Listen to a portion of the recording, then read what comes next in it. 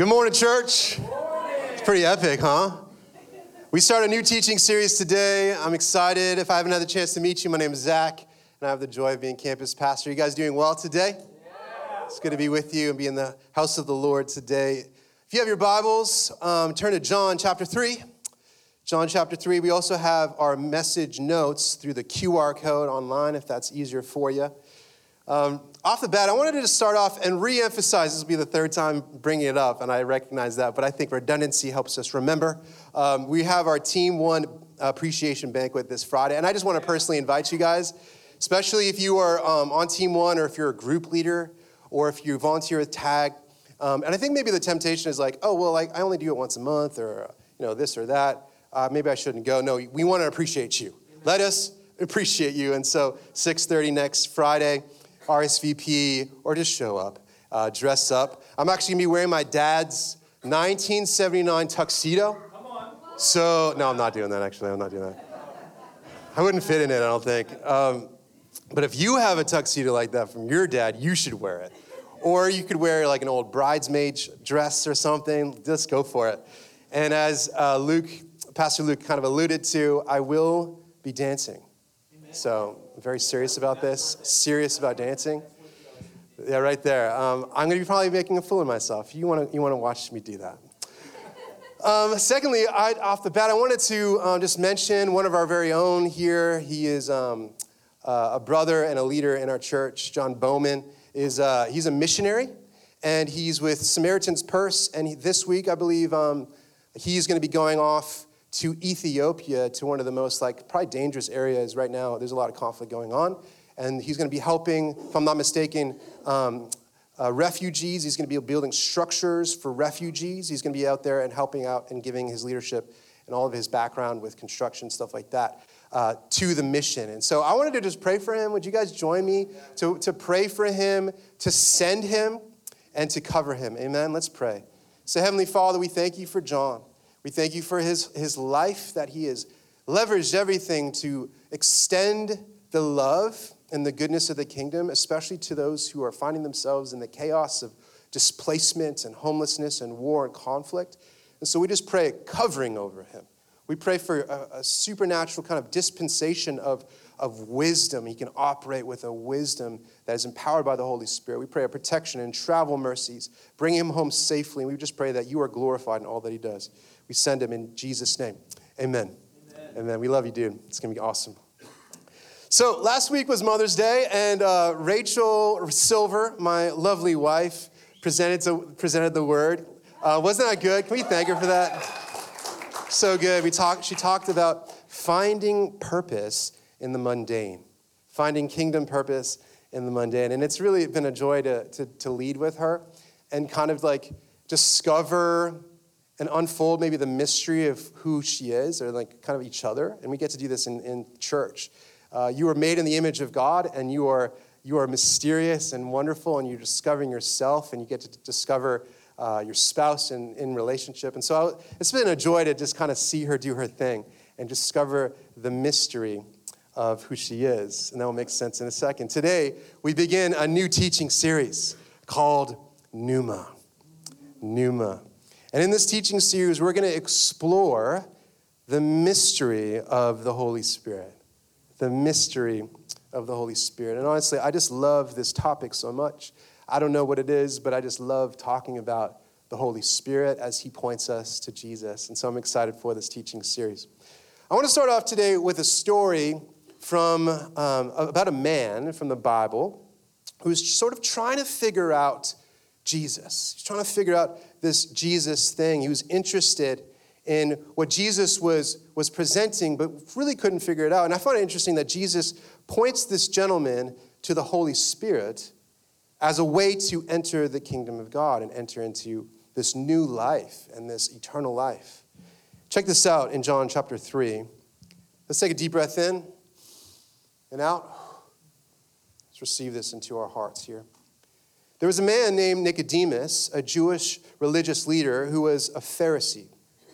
After dark one evening, he came to speak with Jesus. "Rabbi," he said, "we all know that God has sent you to teach us. Your miraculous signs are evidence that God is with you." Jesus replied, I tell you the truth. Unless you are born again, you cannot see the kingdom of God. What do you mean? Exclaimed Nicodemus. How can an old man go back into his mother's womb and be born again? I find it interesting. So Nicodemus here, a little context, is one of the religious leaders of one of the most intense sects of Judaism. And you guys know the Pharisees, right? These were the best of the best.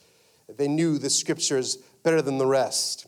And they kind of found themselves making themselves feel responsible to let everyone else know that, if you know what I'm saying. And so they were protectors of the law, and they were committed to perfect adherence and obedience to it. And so good old Nick over here was under the cover of night, and that's like interesting that John is pointing this out. It's probably to let us know that he was fearing rejection from his own people. But Nicodemus knew that something was significant about Jesus. Something was drawing him to Jesus. So there was something significant and even supernatural. He was seeing some miraculous works happen. There was more to this Jesus thing than just adherence to morality or adherence to the law. And so he was curious and interested, but he couldn't really figure it out, right? Verse 5, Jesus replied, I assure you, no one can enter the kingdom of God without being born of water and the Spirit. Humans can reproduce only human life, but the Holy Spirit gives birth to spiritual life. So don't be surprised when I say you must be born again. The wind blows wherever it wants, just as you can hear the wind but can't tell where it comes from or where it is going, so you can't explain how people are born of the Spirit. I love the end of verse 6 here. The Holy Spirit gives birth to spiritual life. It's so clear. So with that, why don't you turn to your neighbor and say, neighbor, do you see that? The Holy Spirit gives birth to spiritual life. There you go. Amen. Let's pray, and then we'll jump into it a little bit more. So, Heavenly Father, we just fix our eyes on you, God. All the things that are kind of bouncing around our heads and are weak, we just surrender. Just like that moment that we were led in, we just surrender all of our success and all of our failure. We thank you for the simplicity of just being children under your care. And so would you send your Holy Spirit to illuminate this text, speak to us, and let us leave changed. In Jesus' name, amen. Amen. Hey, I think it'd be good for us just to recognize, moving from here, that we should just face it. Life can be hard. Life can be hard sometimes, right? And it's almost like cliche. It's like life is so hard. But it's true. Life can be hard. Challenges seem to abound, right? Difficulties emerge everywhere. Frustrations multiply. Like I'm just frustrated all the time. And there's this abundant life that God came to present to us, right? This life fully alive, fullness of life. But it seems kind of elusive sometimes, doesn't it? However, today, and I think this series is really a declaration and an invitation that we have a helper. We have a helper. We have a power. We have a presence that changes everything. It changes everything. It changes everything about how we live. This is the invitation, is that we need a deeply personal and meaningful relationship with the Holy Spirit.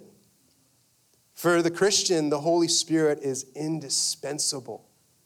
Indispensable. Without the Holy Spirit, guys, I am flawed. I have sin.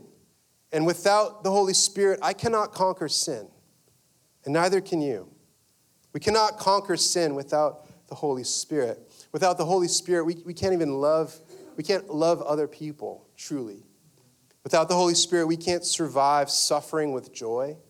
We can't survive persecution. We can't live like Jesus at all. Without the Holy Spirit, we can't even be born again. Now, when we start talking, I think it's interesting, though, when we start talking about the Holy Spirit, it kind of like weirds people out sometimes. I don't know where you are with that. Maybe you're like, no, this is my wheelhouse. Or maybe you're like, no, this is bizarre, so this is good. Let's figure this out. But it kind of weirds some people out, like Nicodemus. I mean, I think he was probably weirded out by this. Like, born again, what are you even talking about? And you're bringing up this Spirit? Like, what is happening? This Holy Spirit. So he's a spirit, but he's holy, right? What's going on with that? In the King James translation, the translators call him the Holy Ghost, which is even weirder, right? Is he like Casper the Friendly Ghost, or like what's going on with that, right? You tracking with me? You know, Orthodox Christianity, and if you're new to that terminology, it's really just like the core essential beliefs, the core doctrine of the Christian faith. If you aren't ascribing to orthodoxy, then you're probably a part of some divergence of Christianity. And so Orthodox Christianity has always embraced the Holy Spirit as the third person of the Trinity. And so that's why it was, I think, really perfect that we were reciting the Nicene Creed, because it's Trinitarian in nature. And it's fighting off, like a lot of the times, and I can probably go off on a tangent about the Nicene Creed and the importance of it, but it's fighting off against heresy, right? So it's important that we know this is who God is, and it's not some heresy, or we can step into error. So the Trinity, anyway, it's to affirm the belief in the Father, the Son, and the Holy Spirit. Now, the Holy Spirit, the Trinity, rather, is a theological idea that's been revealed throughout the Scripture. Like it starts on page 1, and it goes throughout as a motif and as a truth throughout the Scriptures. But it's not actually mentioned as like a concept like the Trinity. It's not suitcased in that word, so to speak, right? In fact, many Christians, from what I can tell, many Christians think that the Trinity is the Father, Son, and the Holy Scriptures, or the Holy Bible. You guys familiar with that? Does anyone grow up in a church tradition that was like kind of like that? I did. I actually grew up in a church tradition that sort of overlooked the Holy Spirit and sort of elevated Scripture to God level. And don't get me wrong, the Scripture should be elevated to God level. It's inspired by God. It's God's unique and timeless voice. But we don't worship the Scriptures, right? We worship through the Scriptures, but we worship God. And so it's a reminder to bring us back to the person of God found in the Father, Son, and the Holy Spirit. But the thing is, I sympathize if you have this thought and you're just like, it's mysterious. And at least like with the Scriptures, it's visible. You can put it in your hands, you can study it, it's readable. Where in contrast, the Holy Spirit is a lot more mysterious. He's a lot less tangible. So, we kind of understand, I think, for most of us, we kind of understand the other members of the Trinity. We understand the Father. So he's the creator and sustainer of all things throughout the universe. That makes sense.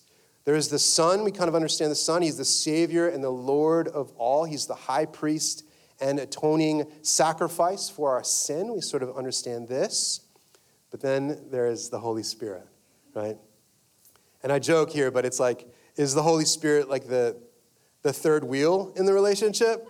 Right? Is he like the tag-along to the Father and the Son? Is he the bronze medalist of the Trinity? Is he the errand boy of Jesus and his dad? Is he the crazy uncle? Right? Oh, this is sacrilegious, but let me assure you, the Holy Spirit is God. He is God. From the beginning of Scripture, the Holy Spirit has been active. He has been active, and it starts in creation history. In Genesis chapter 1, verse 2, it says this, "And the Spirit of God was hovering over the waters." In Hebrew, the word hover is the same word here for flutter. I'm not sure if you knew that, but it's used in Deuteronomy 32, verse 11, and it's a picture of a bird or an eagle sort of fluttering its wings over its young. This is in Deuteronomy. It's sending vibrations of love and care and protection. And so it's like, picture like the young in a nest, and they're just like flipping out, right? They're screaming, and they need food, and there's chaos in the nest. And then the bird like flutters its wings and brings care and protection in this vibration of love. And so Genesis points out that the Holy Spirit produced vibrations to generate energy necessary to bring order and new life out of chaos. Now, I think it's really crucial for us to recognize that there are a lot of counterfeits of this.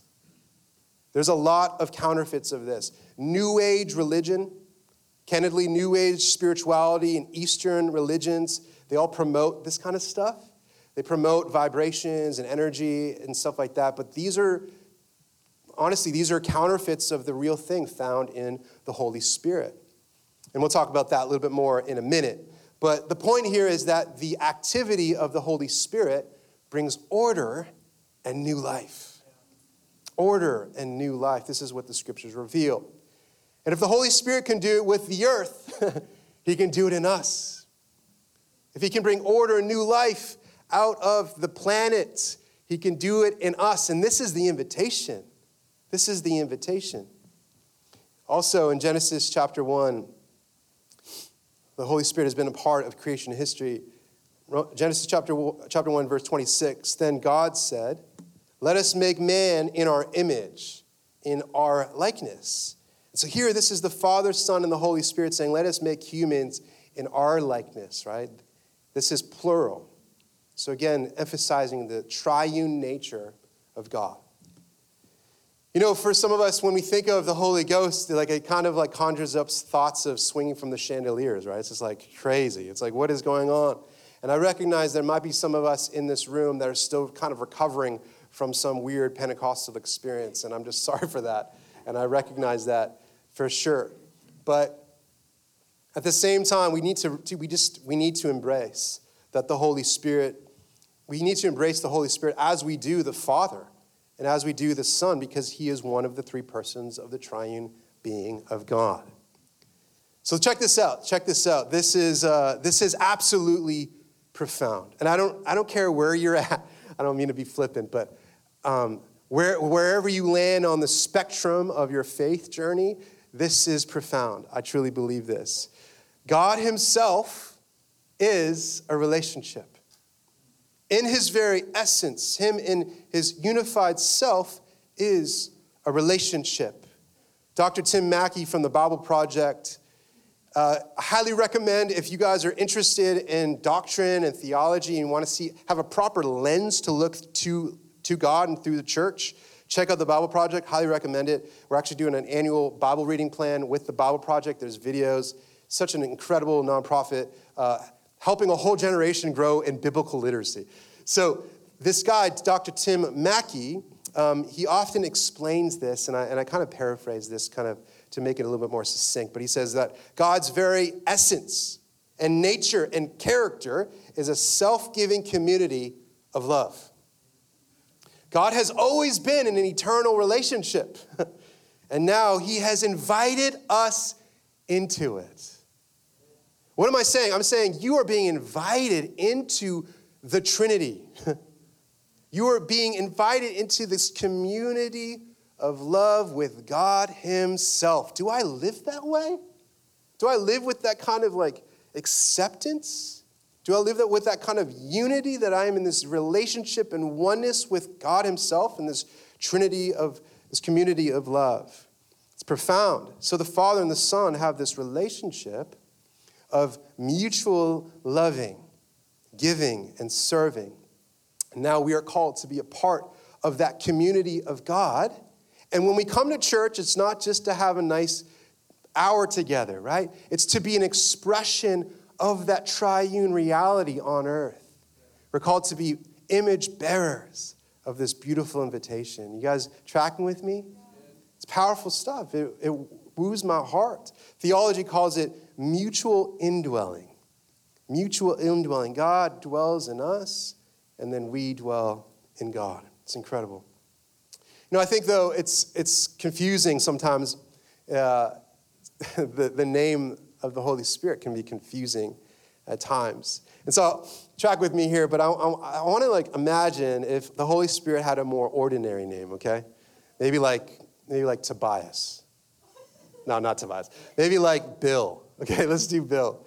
So what if he had a more ordinary name like Bill, so you can kind of say, all right, I'm going to go get some advice from Bill. Versus, I'm planning on seeking the guidance of the Holy Spirit on this matter. Right? Just a little So if the Holy Spirit's name was Bill, formal churches can call him William and feel proper. And then churches that were a little bit more on the wild side can call him Billy. What do you think? Is this a good idea? No, not a good idea. I kid. God has a sense of humor too. It's good to be silly. But I think the reality is that it's confusing. I think it's like the Holy Spirit. Is that his name? Like a Holy Spirit? Yes, it is his name. And I think we should just like embrace him and just embrace kind of like, it seems kind of like a formal name, but the Holy Spirit. But we just embrace him and receive him. He's our friend. He's our helper. But I also think it's important for us to recognize that the Holy Spirit isn't only his name, it's a description of his role. It's a description of his role. Just like the Father and the Son describe the specific role of God the Father and God the Son, same goes for the Holy Spirit. It's a description of his role that God, the Holy Spirit, plays in our life. And so this word spirit, so how does this play out? How does this play out? Well, this word spirit in John 3 is the Greek word pneuma, right? Which means, actually, it means breath or wind. And so the work of the Spirit, or pneuma, is this invisible and mysterious like the blowing of the wind, pneuma. And so the Holy Spirit is the very breath and wind of God that moves in and through our lives. And I think this is a really challenging idea. It's just, we are embodied beings. And so we're talking about a disembodied or like a spirit. And so it's hard for us to kind of conceptualize this. But this is what God has offered to us as a gift to empower us to live out this Christian life. And so I think, where am I? Yeah, so back to Nicodemus. So I think this is challenging for us, but it's also challenging to Nicodemus. And so he's presented with this reality. You must be born again, spirit born. As we said, it's the Holy Spirit that gives birth to spiritual life. When we pray for somebody, like let's say someone was like, I want to give my heart to Jesus, for example, and I want to experience this new life and this hope and like this regeneration of my very being. I want to pray a prayer to do that. It's not the actual prayer that makes that happen. It's the activity of the Holy Spirit. And so the prayer partners with God and partners with the Holy Spirit, but it's the Holy Spirit that's actually doing the work to unify us with the achievement of Jesus. And just because we repeat some words or appears that we are praying, or someone appears that they're praying, doesn't mean that they're necessarily born again. It's so much greater than that. It's not necessarily more complicated for us than that, but it is greater than that. So let's unpack this idea of born again, shall we? This idea of born again. So this is spiritual rebirth. Spiritual rebirth, but not only just this rebirth into the now, but rebirth into eternity. It's rebirth into the kingdom of God, also known as eternal life, where you enter into a realm that is endless, and because we're in unity with God who is endless. And it's this miracle and this mystery of the Holy Spirit to transform someone into a new creation. It's profound. So what God is doing here is he wants to bring renewal to his creation, and we're the first fruits of that.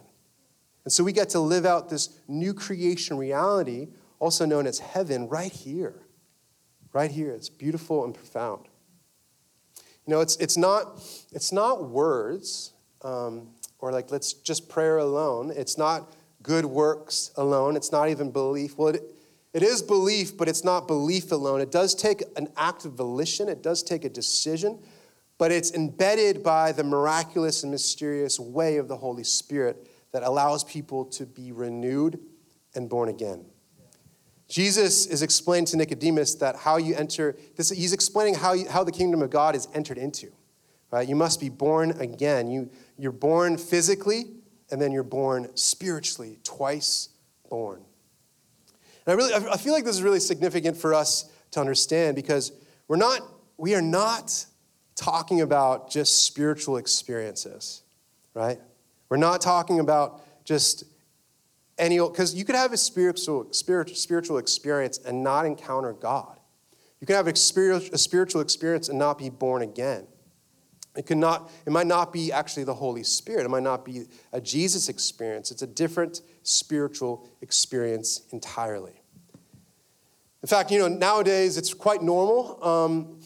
I think even if you get closer into the city, but even now, and I think definitely in the emerging generation, it's normal to hear someone say, like, I'm not really religious, but I am really spiritual, right? You've heard that? And to be honest, like, frankly, I get that because I don't want to be known as a religious person. I'm not basing my life on, like, man-made mechanisms of ritual. I'm basing my life on a person of Jesus and my relationship with him and his ways. So I get this idea of spirituality, but I think that people oftentimes when they use that term it's using different terms than I would. And so let's unpack this a little bit. I think sometimes when people are talking about spirituality, so spirituality is becoming more and more common, right? It's not uncommon to be spiritual. And I can nerd out on, like, the era we're kind of transitioning out of, like, an intellectual paradigm from late modernity into post-modernity, where spiritual experience is becoming more and more normal, right? And so it's not uncommon to be spiritual, but here's the truth. People are letting in the wrong spirits. They're having spiritual experiences, but they're letting in the wrong spirits. They're not letting in the Holy Spirit. They're letting in unclean spirits. Here's a sampling of spirituality in Austin, Texas, right? Just from, like, a quick Google search. Here's the plethora here. Temple of Source, finding source through the heart and chakra clearing. Metaphysical and Holistic Life Expo. Overnight Sacred Medicine Celebration. Full Moon Ritual. Self-Reiki Workshop for Healing and Empowerment, right? And the list goes on. And there are many spiritual things, but spirituality by itself, disconnected from God, is not what we're going for. We need the right spirit. We need the Holy Spirit. So Jesus is describing to Nicodemus this fundamental reality of salvation, this miraculous work of the Holy Spirit where a person becomes brand new spiritually, and then it starts to manifest even physically and in the natural. This is how the Apostle Paul describes it in 2 Corinthians chapter 5. And it says this, in verse 17. This means that anyone who belongs to Christ has become a new person. The old life is gone, a new life has begun. So yes, the Holy Spirit is mysterious like the wind, but I believe this with all my heart, he is here. And he is for you. And he wants to partner with you to help us walk out this life together. And so the invitation, friends, and the invitation from me and for you is, will we be attentive to him? I talk a lot about, like, contemplative prayer and the importance of our attention. And so we give Jesus our attention and we give the Holy Spirit our attentiveness because he allows us to see and give kind of weight and value and substance to what we're seeing. And we'll kind of talk about that more in a moment. But we must be attentive to him. We have to allow him to gently lead us and instruct us in the way that we must go. Here's how the Message Bible describes it in modern language. It's a paraphrase. In Ephesians chapter 4, verse 30, Paul says, don't grieve God. Don't break his heart. His Holy Spirit moving and breathing in you is the most intimate part of your life, making you fit for himself. Don't take such a gift for granted. We can't take the Holy Spirit for granted, right? We can't take him for granted. We need to pay attention to his voice. The Holy Spirit speaks. You guys know that he loves to speak. He's the author. He inspired the word of God. He loves to speak to our hearts. Are we attuning our hearts to his voice?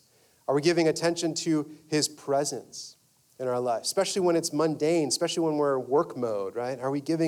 He cares about that stuff. Are we giving attention to his direction? There is a lot of mystery to the Holy Spirit, but it's also incredibly beautiful and miraculous. It's miraculous. It's incredible. And it's this miracle that the all-powerful, all-knowing creator of the universe wants to interact with you and me, right? I'm imperfect. We are flawed. We're foolish. We're willful. And he wants to interact with us. It's incredible. You know, a relationship with the Holy Spirit, what does it take? It takes humility. It takes faith. It takes attentiveness, and it takes sensitivity. This world seems to conspire to barrage us with so much that we numb ourselves, right? It's like we just numb ourselves, we numb our thinking, we self-medicate, we change our thought patterns to numb ourselves. But I feel like it's been weaponized against us because we're losing sensitivity to God. We're losing our attention and our sensitivity to the one who loves us the most. You know, in the Old Testament, the Spirit of God, the Holy Spirit, comes upon people for special tasks and assignments. We see this throughout the scriptures.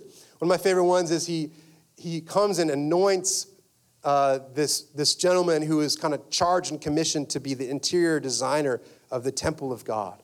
And the scriptures show that he came and anointed him to beautify, to bring embroidery and just the interior design. Isn't that incredible that God wants to come and help you in what you're doing and anoint you with his power for the tasks that you're doing, and it brings glory to God when we partner with him? It's incredible. And then there's Gideon in Judges 6, verse 34. Then the Spirit of the Lord came upon Gideon, and he blew the trumpet. And this was like this death blow or like this battle kind of cry that defeated their enemies. And then Samson, another example in Judges 14:6. The Spirit of the Lord came upon him in power so that he tore the lion apart with his bare hands. Saul, in 1 Samuel 10:10, the Spirit of God came upon him in power and he joined in their prophesying. There is the prophets of the time, and he joined in with their prophesying. So it's clear, and there's many other examples, but it's clear that the Spirit of God, the Holy Spirit, was working to help people do amazing exploits, do amazing things. I think so many times I just feel like I just ignore God. Oh, if I just strategize enough, if I just pray enough, if I just do this on my own, then maybe I'll achieve something. It's like, no, why don't I just turn and allow myself to be attentive to God himself? He doesn't even send an angel or some force or something like that. He's sending him his very self. I love this. You see it throughout the scriptures. Moses, Samson, Daniel, David, and all of the prophets, like Isaiah, who said this in Isaiah 61, verse 1. The Spirit of the sovereign Lord is upon me, for the Lord has anointed me to bring good news to the poor. He has sent me to comfort the brokenhearted and to proclaim that captives will be released and prisoners will be freed. I love that passage. And it's like, what's the role of the Holy Spirit in our lives? Why should we be so attentive to his presence? Is it just to make me feel good? Is it just for me to like come off like I'm really spiritual or something like that, have a therapeutic moment? No, it's actually to do these things. It's to bring the good news of the gospel to the poor. Those who are actually poor and those who are poor in spirit, who are just impoverished mentally. Like, here's good news for you. Jesus has grace and power for you. He died for you. The Holy Spirit comes to comfort the brokenhearted. Man, we live in a brokenhearted era. Brokenheartedness is everywhere, but we get empowered to bring comfort from God to the brokenhearted. And then we get to proclaim freedom over those who are imprisoned, literally, and those who are imprisoned by depression and anxiety and addiction. We come by the power of the Holy Spirit and break those chains. This is our call. This is our calling. So the Holy Spirit, though, throughout the scriptures, he wasn't living, the distinction between the Old Testament and the New Testament is that he wasn't living in people. He would come upon them and empower them. But Jesus came, praise God, Jesus came to usher in a whole new age, a whole new era. This is Spirit of life era, this new covenant where God now lives inside of us. It's a totally new way of living, brought by Jesus dealing a death blow to sin itself and death itself, And now we get to reemerge. We get to resurrect into this new life where the God of the universe dwells inside of us. And then, so this plays out with Jesus ascending to the Father and then sending his Holy Spirit to his church, Acts 2. And so he begins this work of redemption of all things, bringing things back to God's original design. You know, in the New Testament, now we have, as I mentioned, we now have God dwelling inside of us. If I were to ask you, like, oh yeah, that makes perfect sense. I walk with that reality and consciousness all the time. God in his fullness is in my body. I'm a temple. Like, that just makes sense to me. Maybe there's a few of us, but I'm still waking up to a fresh revelation of God who lives inside of us, right? It's incredible. So here's some verses that just proclaim the indwelling of the Spirit as our helper, as our comforter, and as our counselor. All right, so 1 Corinthians chapter 3, verse 16. It's also in 6:19. Paul says, your body is a temple of the Holy Spirit. John 14:16, the Holy Spirit will be in you. John 14:26, the Holy Spirit will remind you of everything that I've said. Romans 8:9, the mind controlled by the Spirit is life and peace. That's a word for somebody this morning. Luke 12:11, the Holy Spirit will help us to know what to say. Romans 8:15, the Holy Spirit helps us to remember that we are adopted as God's children. Wow, I need to be reminded of that. The Holy Spirit comes and helps that. Romans 15:13, the Holy Spirit is the source of our hope. 2 Corinthians 3:17, the Holy Spirit brings freedom to us. Praise God. And so this is not just a New Testament experience as we've been talking about. This has been the case throughout Scripture. Holy Spirit has been active in human history throughout history. But now the Holy Spirit is here with us, and he's here inside of us to change our very nature. So I want to ask this question, though. It's like, let's get a little bit more practical. How do we know who he is? Okay? There's a lot of ways I can answer this. And right off the bat, a little bonus right here. If you want to know what Holy Spirit's like, look to Jesus. What's the nature? How would Holy Spirit respond to this? Like, what would he do? Look to Jesus, because he's the Spirit of Jesus. If in a lot of ways you can say the Holy Spirit is just more of Jesus in spirit form. They are one in nature and one in character. But let's go a little more practically. The Holy Spirit, this is almost like as a filter for how do I know this? How do I know this is the Holy Spirit? How do I recognize if this is his voice? We have a lot of voices vying for our attention, don't we? How do we know it's the voice of God? How do we distinguish between the Holy Spirit and counterfeit spirits? How do we know who the Holy Spirit is and who he isn't? So I want to give these filters. I keep thinking of these bonuses. Here's another bonus. I didn't put it in my text here. It's everything that the Holy Spirit does and says is congruent with the message of the gospel. If it's incongruent with the gospel, it's not the Holy Spirit. Yeah. There it is. So a couple more here. He always glorifies Jesus. He always glorifies Jesus. Everything that he does is to illuminate and to glorify, to elevate the Messiah. And so let's read John 16:13. But when he, the Spirit of truth, comes, he will guide you into all truth. He will not speak on his own. He will speak only what he hears. And he will tell you what is yet to come. He will glorify me, because it is from me that he will receive what he will make known to you. So above all else, I believe that the Holy Spirit glorifies Jesus and his good news of the gospel and his life-giving ministry.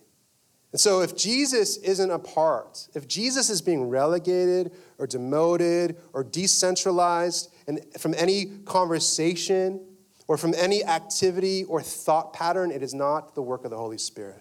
Does that make sense? Yeah. So the question we must ask ourselves is this from the Holy Spirit? Does this glorify Jesus? Does this glorify Jesus? So let's quickly unpack glorify. kind of like a churchy word. So let's unpack this. One of my favorite words, though, glory. Just love this word. So it's a Greek word which means to ascribe weight, like weightiness, by recognizing real substance or value and valuing him for who he really is, valuing God, valuing Jesus for who he really is. This is to glorify. For example, giving or ascribing glory to God. So the Holy Spirit gives weight and real substance to our realization of Jesus. He helps us see Jesus for all of the glory that he is worthy of. And it helps people value Jesus for who he really is. It's like he helps us worship him. He helps us. We don't worship God even on our own strength. Isn't that wild? We don't understand him on our own strength. God helps us understand him and adore him and glorify him. So the Holy Spirit, the Holy Spirit doesn't glorify us. He doesn't really glorify us. He doesn't lift me up. He's not sitting here like, okay, Zach's so great. Like he doesn't do that. He's glorifying, he's lifting up Jesus. This is like the reality, the dynamic of the upside down kingdom. Our Messiah who lowered himself to the point of a shameful, torturous death is now being glorified by the Holy Spirit and by the Godhead. So the thing is, we tend to glorify ourselves, right? I don't know about you, but I tend to glorify myself. Like I'm just like, well, I worked really hard, or I have this gift, or I have this thing. And I think we as human beings can tend to glorify ourselves, right? It's like my gift of giving or my gift of administration. But the Holy Spirit doesn't do that. He doesn't even glorify himself. Throughout the scriptures, he's not glorifying himself. He's glorifying and bringing revelation to Jesus and the gospel. So the Holy Spirit glorifies Jesus and proclaims his grace. And so here's a kind of landing the plane here. So lean in for this last part. He's kind of like a light bulb. Okay, this is an illustration. And of course, he's way greater than a light bulb, but just track with me. He's kind of like a light bulb. So you don't turn on a light bulb and then just stare into the light bulb like, yeah, that's really interesting. Right? Normally you don't. Normally you turn it on and you it brings illumination to what you're doing, right? It brings illumination to the book that you're reading or to a situation or to the room or to your path or to a hazard, right? That happens in the physical. This happens with the Holy Spirit. We turn on, we be attentive to the Holy Spirit. We see him working and bring illumination. Let the light in. We sang that. Holy Spirit brings illumination to the scriptures. Brings illumination. Where should I go? What should my path be? What's my purpose? Like, how should I love this person? What should I be careful about? The Holy Spirit comes and provides that. Does that make sense? So he glorifies Jesus. He brings illumination to the gospel. And so, secondly, this is my last point here. The Holy Spirit is a good gift. He is a good gift. Look how Luke records Jesus' words in Luke chapter 11, verse 9. And so I tell you, keep on asking, and you will receive what you ask for. Keep on seeking, and you will find. Keep on knocking, and the door will be open to you. For everyone who seeks, receives. Everyone who seeks, finds. And to everyone who knocks, the door will be opened. You fathers, if your children ask for a fish, do you give them a snake instead? Or if they ask for an egg, do you give them a scorpion? Of course not. So if you, sinful people, know how to give good gifts to your children, how much more will your heavenly Father give the Holy Spirit to those who ask him? It's interesting how Jesus emphasizes this repetition, right? Just to be devoted to this asking process, to keep on asking, keep on seeking, and to keep on knocking. And I think this is the case for two reasons. The first one is this: there's so much more to God. There's just so much more. Once you think that you're at the precipice of the knowledge of Christ, you get there and you're like, whoa, it's just expanding limitlessly. The more you know, the more. I love being a student of the scriptures. I love being a Christian because it's just it continues to expand. It's beautiful. There's always more to know about God, and it's through the Holy Spirit that a lot of this illumination happens. There's no end to the mercy of God. Maybe some of us need to remember that. There is no end to God's mercy. There's no end to his forgiveness. Do we truly, like the deepest part of us, do we know that there's no end to his forgiveness for you and for your past? There's no end to his power, and there's no end to his presence. There's no end to the brightness of the future that we have with him. And then number two, why we need to keep asking is humans leak. We leak. Like we just spill out whatever's inside of us, whatever we're carrying in our being, it spills out. If we have bitterness inside of us, it spills out. If there's like unbelief, it spills out. If there's impatience, it spills out. If there's greed, it spills out. But if there's generosity, that spills out. If there's faith, it spills out. If there's joy and love, that spills out, right? This is just what happens. And so I want to suggest to us that you and I be filled with the Holy Spirit every single day. Let it be said of One Chapel Lake Travis, when that church, when they are squeezed by life, they spill out the love of Jesus. They spill out perseverance. They're not malicious. They don't gossip. They glorify the Lord. They serve others. Let it be said of us. Let it be said of you and I. You know, if I don't have the Holy Spirit and his goodness and his love and his peace and his kindness and his order operating inside of me, man, it just honestly goes to hell. Like it's like my flesh takes over, my mind takes over, my fears, my frustrations, my irritations start to control me, my selfish desires, they take over. I think that we could say that about ourselves. So how do I let, Gabrielle, you can come up and we'll move to a close here. So how do we allow the Holy Spirit to bring the joy and the peace and the life-giving order into the midst of our chaos? How do we allow the Holy Spirit to bring who he is inside of us? Well, we simply ask. We simply ask. We simply ask. I'm a proponent of contemplative prayer, and really this is a relationship, right? This is a relationship where we just sit together, sometimes in silence, and just put ourselves before the Lord. And we simply ask for more of him. God, would you reveal your Holy Spirit to me? Are we asking for that? God, I want to give you my heart right now. I want to give you my heart. I want to give you my mind. Holy Spirit, I just pray right now that you would fill me up. Even right now as I'm speaking, would you just start to shift and hear from your Spirit? Lord, would you fill me up? Would you give me eyes to see? Help me to see in a way that transcends the natural into the spirit realm where you dwell. Would you fill me with your presence? Would you come and bring your love and your joy and your peace into my heart? So my action step, I want to give us an action step every week, okay? And the action step for this week is to do just that, to ask God to reveal the Holy Spirit to you, to ask the Holy Spirit to fill you. So the invitation today is we cannot overlook the Holy Spirit. Let's not overlook him. Let's not ignore him. Let's not resist him. Let's not be afraid of him. Let's yield to him. Let's yield to the Holy Spirit and then experience the new life and freedom that we have in Jesus Christ. Amen. For the rest of our moments here together, I want us to just allow God to come and minister and allow his tangible presence to come and flutter over us, if you will.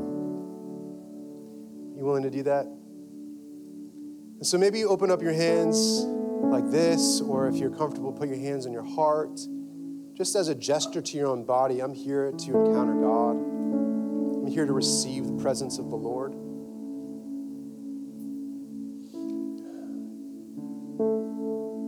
Let's just invite him to speak. So, Father, I thank you that you have orchestrated this plan of salvation. Jesus, I thank you that you are faithful and obedient and humble to accomplish that plan. And I thank you, Holy Spirit, that you are here right now, applying it to our hearts, applying it to our lives, applying it to our relationships, bringing new life and resurrection reality to us. And so, Lord, I just repent of all of the ways that I've numbed myself, all of the ways that I've tried to avoid you or I've ignored you. I just open up my heart in vulnerability, and I want to be sensitive to you right now. So thank you that you're gentle and you're patient wherever we are on this journey. If we're just learning how to do it, or if we've been doing it for 40 years, you're faithful and you're good. So even for a moment, would you just pour out your love? As the scriptures promise, would you pour out your love? Pour out your presence and speak to our hearts.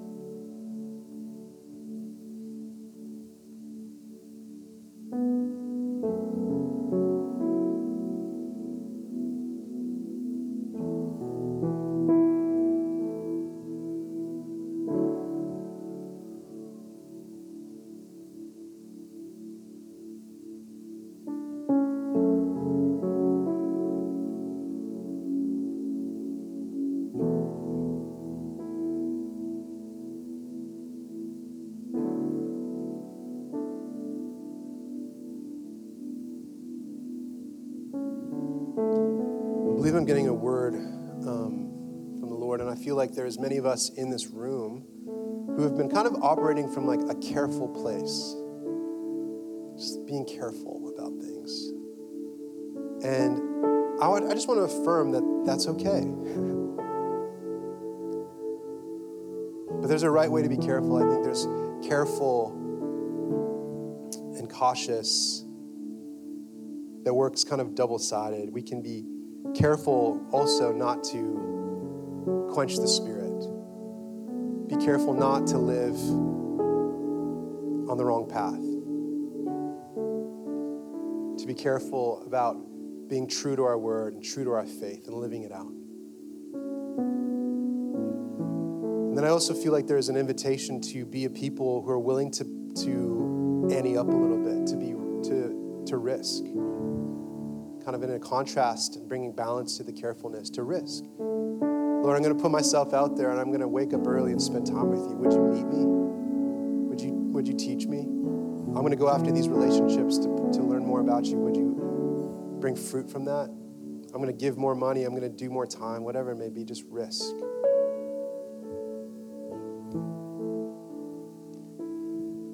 So Lord, I thank you for speaking. I thank you for whether it's that word or just the words that you're putting on individuals, bringing peace to anxiety, bringing stability to instability, bringing joy to hopelessness.